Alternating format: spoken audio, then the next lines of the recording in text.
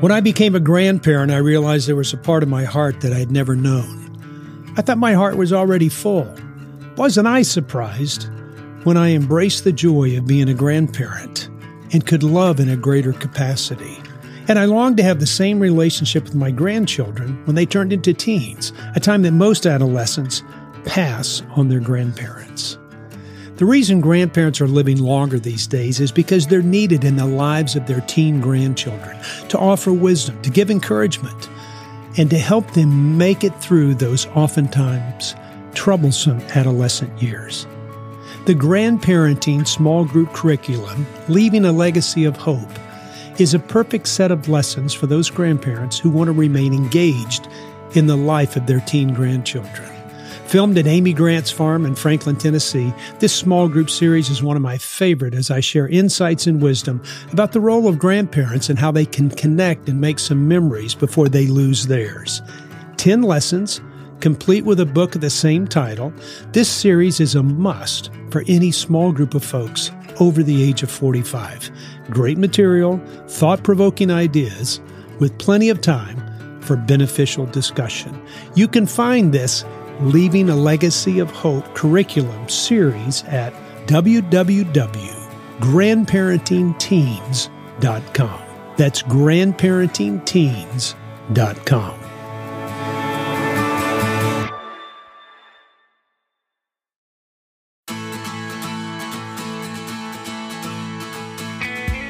Welcome to Parenting Today's Teens, a daily podcast that provides stories, insights, and wisdom to help you as a parent gain a deeper relationship with your teen.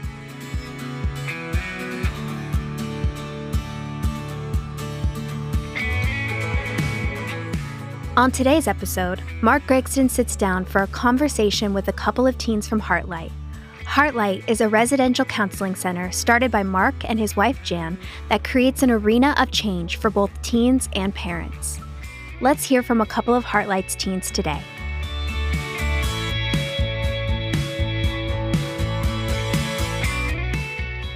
Abby, thank you for being a part of the program today. Tell me a little bit about yourself.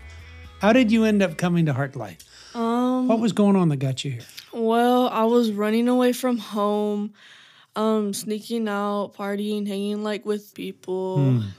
And then I had really bad anger issues to where I would get violent and stuff like that. Now, why were you so angry? Mainly because I was hurt, Hurt from? Just my past, because my dad abandoned me when I was younger. Wow. So. How old were you? Him and my mom got divorced when I was 3, and he was in and out of my life, but he would only bring me around when he has his girlfriends over to impress them. Kind of show you off, here's the new puppy kind of thing. So what about your mom? Me and my mom were chill, but before I got sent here, we had a really up and down relationship. We would argue a lot because me and my mom have the same attitude. Yeah. So how much older is your mom? Was she a young mom when she had you? Yeah, she had me when she was 16 to 17. Wow. Okay, so who's raising you? My grandparents raised me up till when I was 12 years old. Wow. And then from there, where have you been? I moved in with my mom, but the thing with moving with my mom didn't work out that good at the time because me and my mom would always get in arguments, and she'd send me over to my grandma's house because she couldn't handle me. Yeah. So I never really officially live there, but I do. I have a bed there and everything, but But your grandparents have been really involved in your life. Mm-hmm. I mean, tell me about them a little bit. My grandma was she's a really loving person and all that, but I kind of get irritated of her because you know how some grandparents are soft and they're a different generation, so they don't really understand some things. With the wanting to go out all the time and have fun and stuff, and they're all involved in school. When they're younger, they're all involved in school, and school's the main priority. But to me, it's different because school's really hard for me, so I always would skip class and stuff because I thought it wasn't that important. Yeah, but I mean, your grandparents, that's 2 generations away from you. Those are a group of people that grew up in a completely different world than you did. I imagine your grandparents grew up in the 50s or 60s, way back when, and before there were cell phones and before everybody was interacting that way and the social networking deal. And, so their idea of parenting is probably a little bit different than what you would like their idea to be. And so do you think that every grandparent is kind of like that, though? A little bit in a way. Yeah. And I say that because I don't mean that to be negative by any means on grandparents, but I think it's helping grandparents, especially if there's any grandparents listening to this program, that there is a difference, and don't try to say there's not a difference, because there is. And once you recognize that there is a difference, then I think that's where some change can happen in a grandparent's life to kind of figure out, okay, how do we do this? Because it is a different generation, isn't it? Yeah. Yeah. So tell me about your granddad. I actually love my grandpa. He's like a really goofy guy, but like me and him get along better than me and my grandma because we're like females, Like, yeah.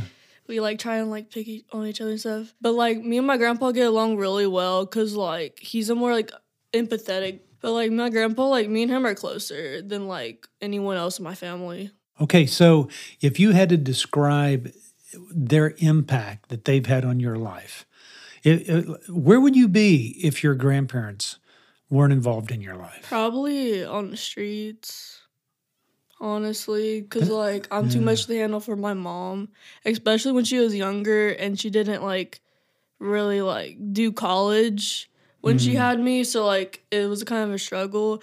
And I feel like honestly she would have like maybe like given me up, because if my grandparents weren't around to take care of me, then I wouldn't like, Isn't it funny that people that you love, like your grandparents, that you find that there's a little difference in the way that you guys think about the world and what your involvement is supposed to be? But you still love them because of what they've done for you. I mean, when you think about that you would be on the street if they wouldn't be involved. Wow. Yeah. I mean, what a mess that would be.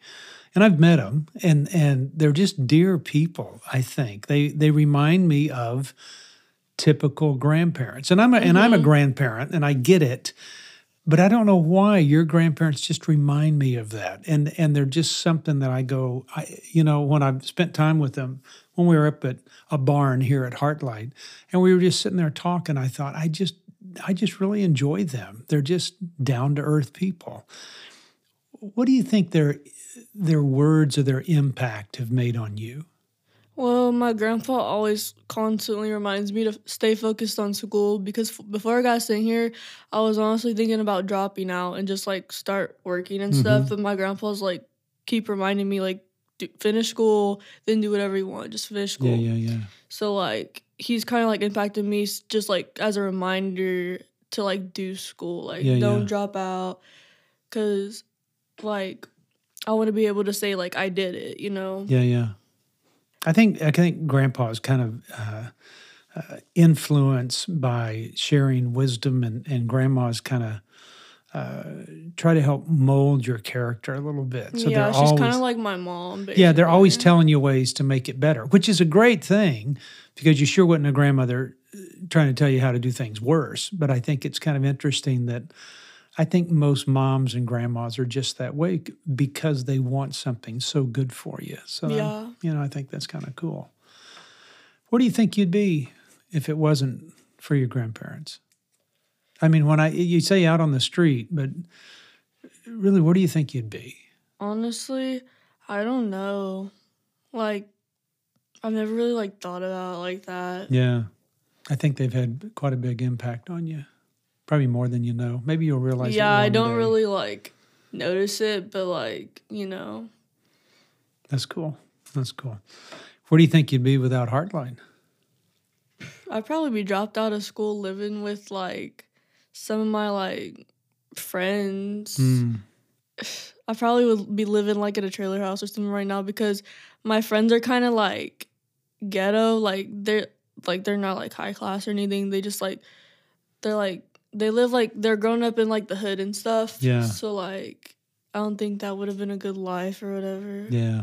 Well, I'm glad you're here, and I'm anxious for you to finish up the program and go Me too. home and get to the next step in life and see what happens. But thank you for being on the program today. You're welcome.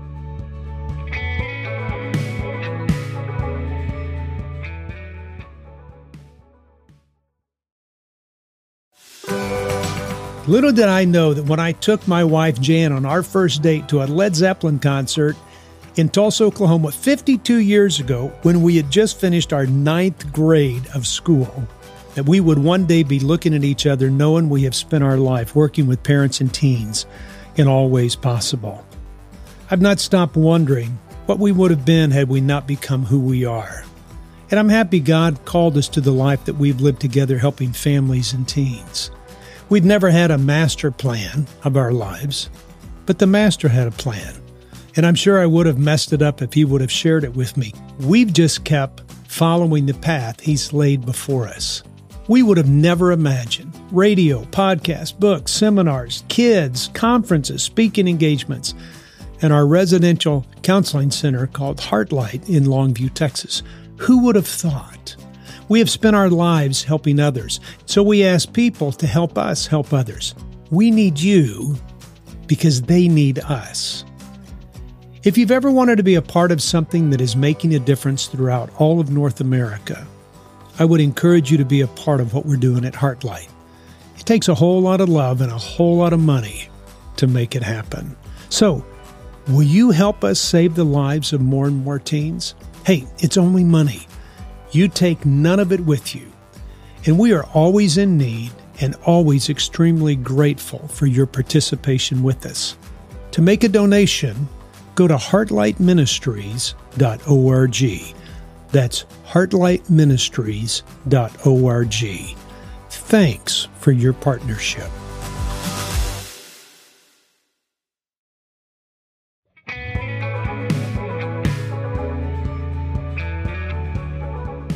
Caden, thanks for being a part of the program today. I know that you and I have had plenty of time to sit down and talk and spend time together throughout your time here at Heartlight, but Definitely. I want everybody else to meet you and know who you are. I mean, like Okay. you're in 7th grade and you smoke Yes. pot for the first time. Right. And it was because of a boy. Okay, so here you are smoking pot, and do you remember when you did that? Yes. Yes. I regretfully remember it, or I think I was 13, maybe 14. And the guy I was dating was 18. And I don't think he would have cared if I didn't. I think he would have been fine with it. But I was like, in my mind, it was boyfriends and girlfriends are the same. They have to do the same things and be the same person. And so if he was smoking weed and we were in an area where his friends were smoking weed, then I didn't want, like, I'm not his girlfriend if I don't smoke weed. Okay, the thing that's a little weird with that is I understand a 13-year-old girl wanting to hang out with an 18-year-old guy. Right. I understand that. I don't agree with it, but I don't understand an 18-year-old guy wanting to hang out with a 13-year-old girl. Right. That's a little weird to me. When you look back on that, does that weird you out a little bit? Yeah, I mean, I knew I was mature for my age, but I was also very immature at a lot of moments. And so, yes. And I wasn't, like, I had braces, and I didn't take, like, I didn't look older. And so, yeah, I think that really was. But anyway, what do you think the drive was for you as a 13-year-old that you wanted the affection of an 18-year-old? What was driving inside of you that made you long for that? I don't want to stereotypically, it's because I have a better relationship with my father. And your dad's a pretty neat guy. he is very neat. I mean, He's very I love amazing. him to death. He's very amazing. He's very smart. When I was younger, he had a very strange way of showing affection. His way of showing affection was teaching me the world. He wanted me to learn independency when I was young. And so I think at my age that I was at when I moved in with him, I was 9, that independency was more of not independency. He gave me a lot of, like, isolation. Really? So I'd get home at school, 3 to 4, and they wouldn't get home till 6, 7, maybe 8 o'clock. if I wanted a snack, I had to make it. If I needed, I have to entertain myself for several hours, I'm going to have to learn how to do it. Yeah. And so I was left at home a lot. You think that's where guys came into play? And Well, yeah, I didn't really get affection from my dad. I just got like knowledge. And so I tried to tell him, Dad, like, spend time with me. I told him, Dad, spend time with me. Yeah. And he was like, I do. I took her to the museum last week. Yeah. And so I guess I dated older guys because I knew that I'd almost get my dad's attention. And it wasn't like I want him to beat up the guys. I want him to notice me. And he's obviously going to start like paying attention to me if this older guy's coming into play. Wow. So you've got this relationship with your dad. You're dating older guys. You're smoking pot in 7th grade. What started to get to the point where you were going, okay, there is something that's not right? When did you begin to realize? Was it before you got to Heartlight or after you got to Heartlight? Well, I think I knew before I got to Heartlight. I just wouldn't say it out loud, and I wouldn't even admit it to myself. And so I think when I actually realized, okay, there's something wrong, was I tried to commit suicide when I was in sophomore year. So it was just a few years ago before I came to Heartlight. My mindset was, I have done so much wrong in my life. I've hurt so many people, and I'm being like emotionally hurt and like put down is because I deserve it. It wouldn't be happening to me if I didn't deserve it. So it's just my punishment. I wanted to get out of my punishment. And so suicide was a thought. Was Yes. there ever a thought that maybe I need to quit doing the stuff that I'm doing to stop the consequences? Or was it just, well, no, this is pretty normal because I'm meeting my needs? It actually was the opposite. It was I felt like I wasn't getting enough punishment. Wow. Like physical punishment. I felt like I should get, like, for example, more grounding or more spankings or yada, yada, yada, versus like I was in a lot more emotional pain because I saw the pain of others. And that's interesting because I want more, but more is driving you to want to commit suicide, but you're not doing it because you're close to family. That seems like a pretty conflicted life. Yeah. Okay, so when your parents got a hold of us and you weren't bad enough, then what happened the next year that made it bad enough that, because I would already go, man, I heard that, I'd go, it's bad now. This little girl's messed up. So what happened that brought you to the point of going, okay, I'm going? Well, I ran away from home, and I've never done that before. I'm talking like I packed my suitcase. It was pretty planned. I was planned that day. But it was planned. And At what age? 16. Wow. And so my parents, I don't think they got more than 12 hours of sleep within the week I was gone. Wow. They did Facebook advertisements. They did everything they could to try to find me, and they did. They found me, and when I saw them, I still physically ran away from them, physically, when I saw them. Yeah. And so that was... And when they did that to try to find me, they had to dig and dig and dig and dig. And the little subtle things that they kind of knew something was more underlining over the last 5 years, they were able to find out what all that underlining stuff was. What was it? Drugs, but that wasn't the primary. I think that was just like... That's just the expression of other issues going on. I tried to do anything just to get money. And so I wasn't willing to... Like, I was about to prostitute myself. I just wanted more money. I just wanted to be more independent. And my mom wrote me a letter when I was in Wilderness, and it said, "You're willing to sell yourself for so-called freedom." And that has always stuck with me, that line. Wow. Because that's true. I was willing to put myself in a very I didn't have a lot of freedom being in that situation, but I thought I was getting freedom, but I was doing the complete opposite. Wow. It's always interesting. The situations that people find themselves caught in a sentence, where would you have been had you not come to Heartlight? I tell everyone I'd be dead. And a lot of kids here, they're like, why does everyone say that? But it's true. If you actually look at the timeline of my life, what I was doing with my life, if it wasn't for suicide again, it would have been by an accidental overdose of something else. Wow. Because when I ran away, I was like, well, there's no one else to make happy. It's just me now. So why shouldn't I try Molly? Why shouldn't I try ecstasy? Why shouldn't I try acid? Why not all three at once? Yeah. So it's just a downhill spiral. I didn't really care about my life or myself. Wow. Well, I'm glad you're here. I'm glad you're doing better.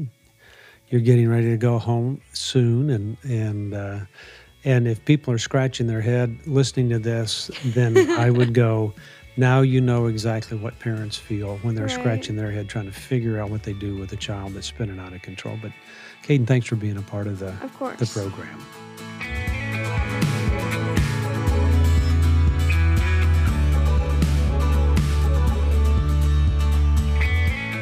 Thanks for listening to Parenting Today's Teens. For more information, you can visit parentingtodaysteens.org, heartlightministries.org, or markgregston.com. Join us back here tomorrow for another great episode. We'll talk to you then.